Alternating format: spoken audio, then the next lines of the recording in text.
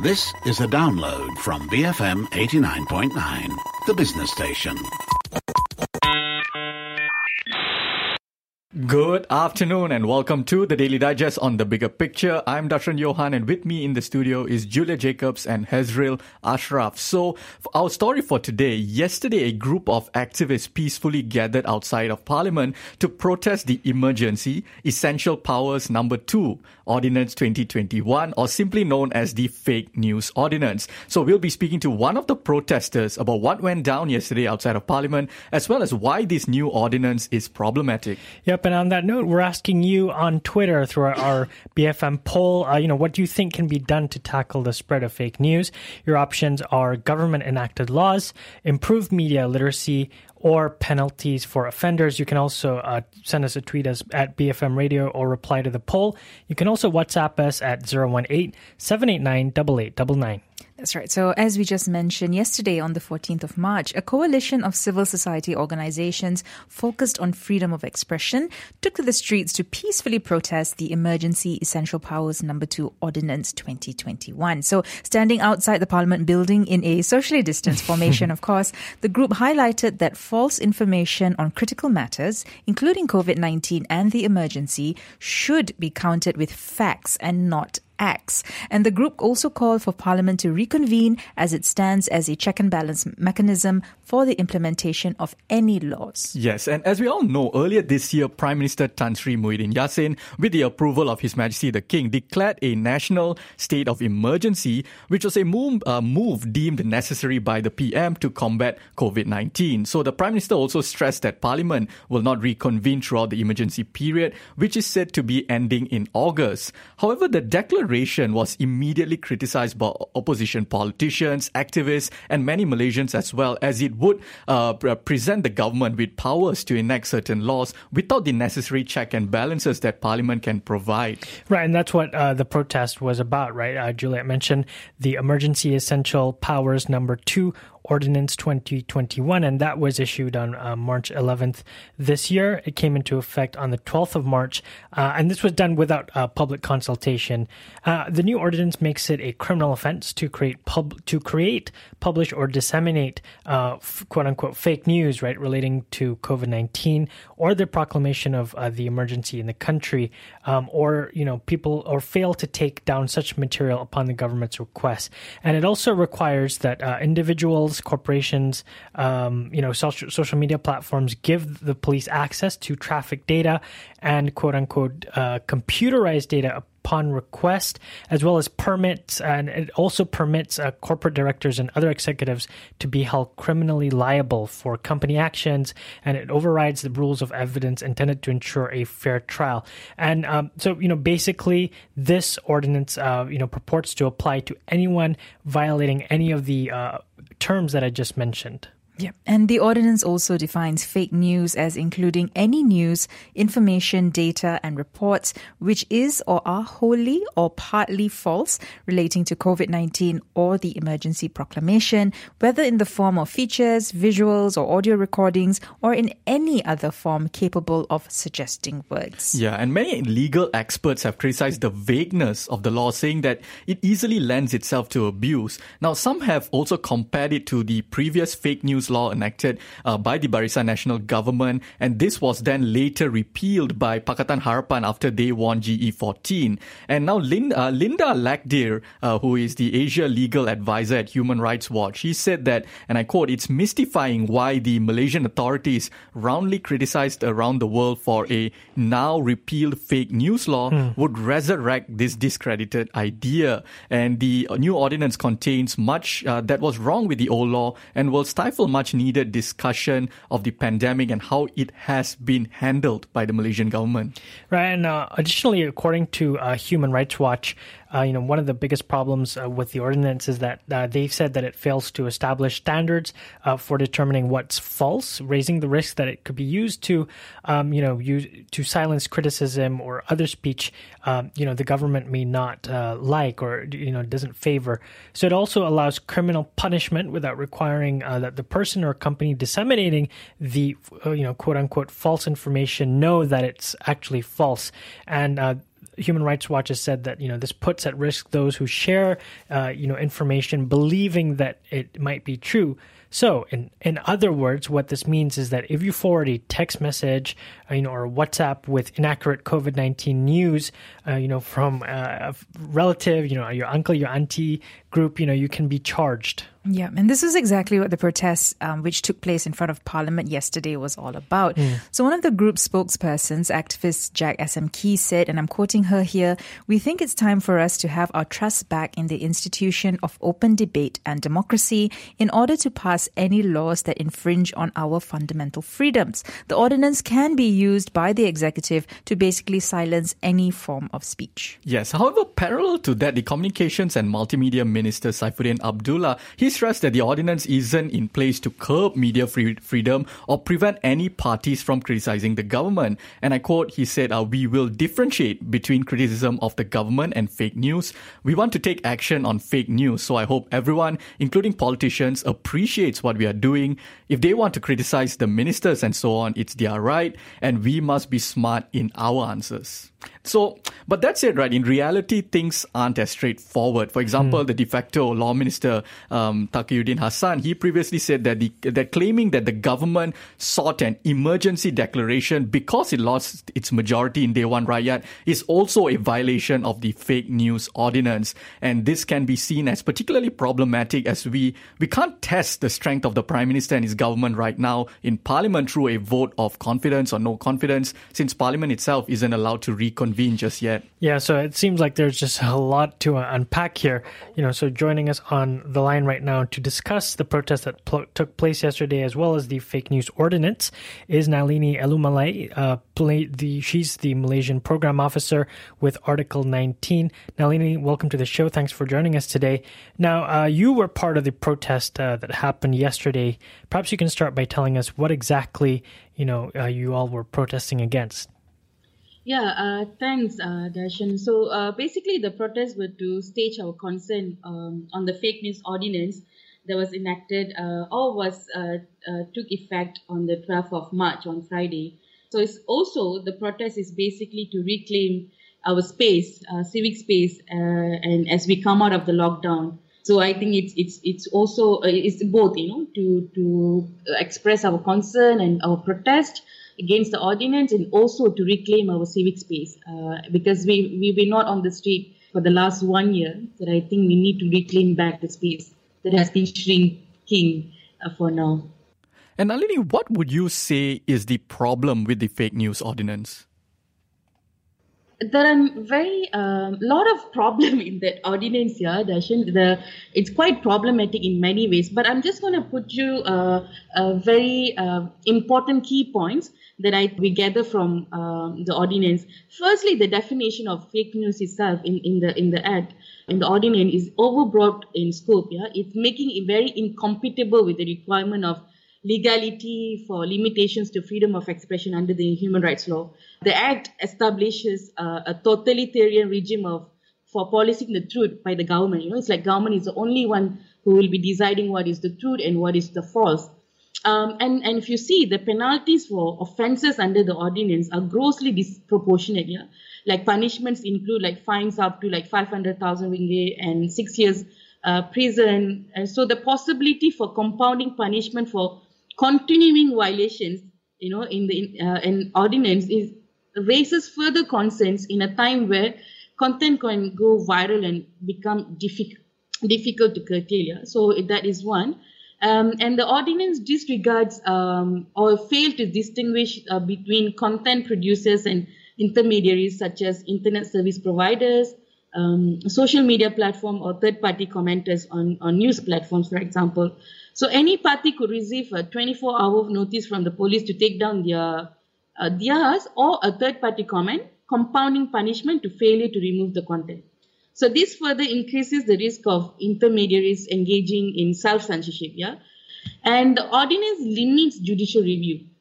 Individuals subject to a court order to remove a content cannot apply to set aside order if it's concerned fake news that is prejudicial or likely to be prejudicial to public order or national security. And it's if the order is obtained by the government. So it's also a lack of judicial review on that side. And it also, the ordinance also establishes a vague requirement for the preservation and disclosure of personal data, for example. So under the ordinance, the police or any authorized person can issue a written notice requiring those in control of communication system to preserve data for an unspecified period of time and to provide the data to the authorities upon request. So it does not specify the nature of the written order or whether there's an effective appeal process to it. So it provides this proportionate penalty if you fail to comply to that. Another one is there's no effective right to remedy as required by the international law. So the ordinance states that the Malaysian government, police and any authorized officer acting under the ordinance in good faith shall be immune from prosecution for all other proceedings, allowing for impunity for those who commit human rights abuses. So all offences established by the ordinance are seizable offences, meaning that police may arrest suspect without a warrant. So the possibility of arbitrary detention without access to remedy is particularly very worrying for us. So these are some of the main points that I think it's quite worrying under this act, because you also need to understand this is from the previous act, 2018 Anti-Fake News Act, that was abolished by the previous government, Pakatan Harapan, yeah. But they, it's just like a copy paste from the previous act, and then they just added a couple of new things that I was highlighting just now about the data and things like that. Very, very problematic, Yeah, and I guess, did you all face problems at the protests, such as authorities telling you to disperse, or were you allowed to gather and protest peacefully? So yesterday it was more like there was very less police presence, and we, in fact, yes, they asked us what we are doing. We told them, the aim of the protest, and then they said, okay, just give me some details of you, and then, they say, okay, you can gather, and then and they just ask like how long you want to stay here, and then we say we're going to finish soon after we read out our press statement and address the media, and then they were fine, but they were actually behind and just watching us. And I don't think there was much of problem yesterday. It was very peaceful from their end as well. So I hope this will continue, but I think it depends on the situation. If it's more protests are coming up, I think let's wait and see their reaction, and that's all. All right. On that note, we do need to go for a very quick break. We are speaking with Nalini Elumalai, the Malaysia Program Officer of Article 19, and we are discussing the protest that took place in front of Parliament yesterday, which relates to the new fake news ordinance. We'll be back with more on the Daily Digest on The Bigger Picture, BFM 89.9. Welcome back to the Daily Digest on The Bigger Picture. I'm Dashran Johan, and in the studio with me is Julia Jacobs and Hezril Ashraf. And on the line with us is Nalini Elumalai, the Malaysia Program Officer of Article 19. And we are talking about the Emergency Essential Powers No. 2 Ordinance 2021, which is more commonly known as the Fake News Ordinance. Right, and we're asking you on our Twitter poll, what you think can be done to tackle the spread of fake news. Your options are government-enacted laws, improved media literacy, and penalties for offenders. You can also tweet us at BFM Radio or send us messages over at WhatsApp at 018-789-8899. Now, before the break, we talked about the protests that took place yesterday outside of Parliament against this new emergency ordinance, and now we want to discuss better ways to curb the spread of fake news and go beyond just implementing laws and government-enacted laws and ordinances. Now, Nalina, thanks for staying on the line with us. We know that spreading fake news, misinformation, or disinformation is bad, particularly during times of crisis like this. We've seen plenty of news recently circulated by anti-vaxxers trying to convince people not to get vaccinated, and all sorts of things. With this in mind, some might ask, why then is it wrong to invoke a fake news ordinance to try and curb the spread of disinformation? I think I have a different view on that. So the spreading misinformation, disinformation, cause serious concerns around the world, not just in Malaysia. And yes, there is a genuine concern that this can affect any initiative taken by government or any other stakeholders, in giving information about COVID-19. But in my opinion, this government has been countering misinformation since the pandemic started, since last year. And yes, we have genuine concerns about the law that they used to curb or to counter the fake misinformation, in the beginning of the pandemic last year. But then that also shows that we have enough provisions and laws to deal with that issues, and we don't need a new law or new ordinance to do so. So they already have a mechanism already. So why you need to have another ordinance which has more restrictions? So that brings me questions to the intention of the government to enact this fake news ordinance is very questionable, at this point of time. And our position remains that censorship or criminalization of speech shouldn't be the way forward in addressing misinformation. Yeah, the government's reliance on fake news ordinance at this point of it is quite worrying. And these provisions are framed very broadly and open the door to arbitrary application by the authority. It gives lots of power to the police. The government appears to be relying primarily on criminal proceedings to pin the spread of misinformation. And for us, we believe that criminal measures or any custodial sentence should be the last resort for, and it has to be used for more serious and dangerous form of speech.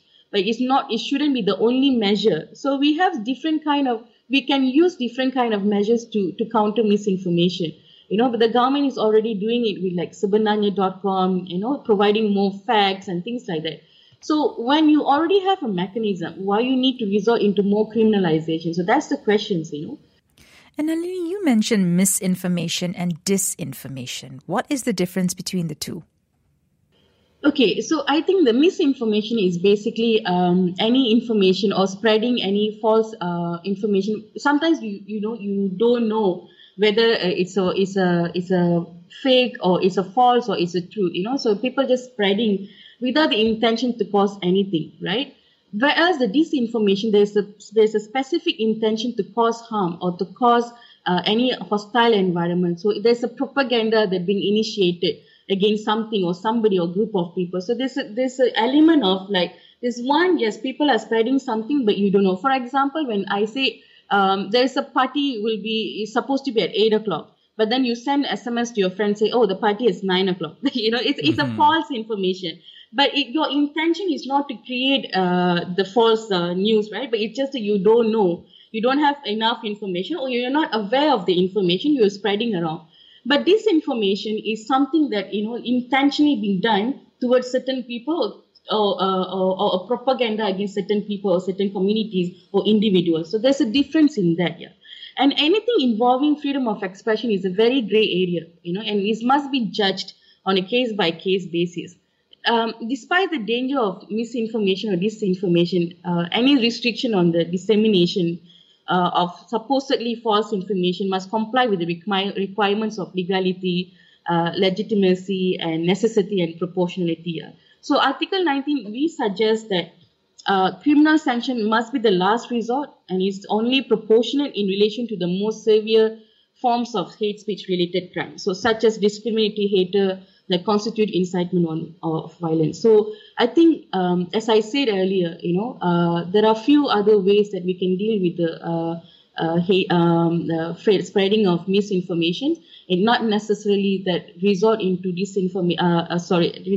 criminal measures. But if there's a genuine disinformation cases, there are people being targeted because of this news and informations, then it's a serious concern and the government should interfere and do something about it. But again, we have to go back to the legality, the proportionality and necessary and legitimate aim of the limitations as well. So everything has as a standard and we have to follow that. We shouldn't just resort into criminalization as the way to curb the spreading of misinformation or disinformation.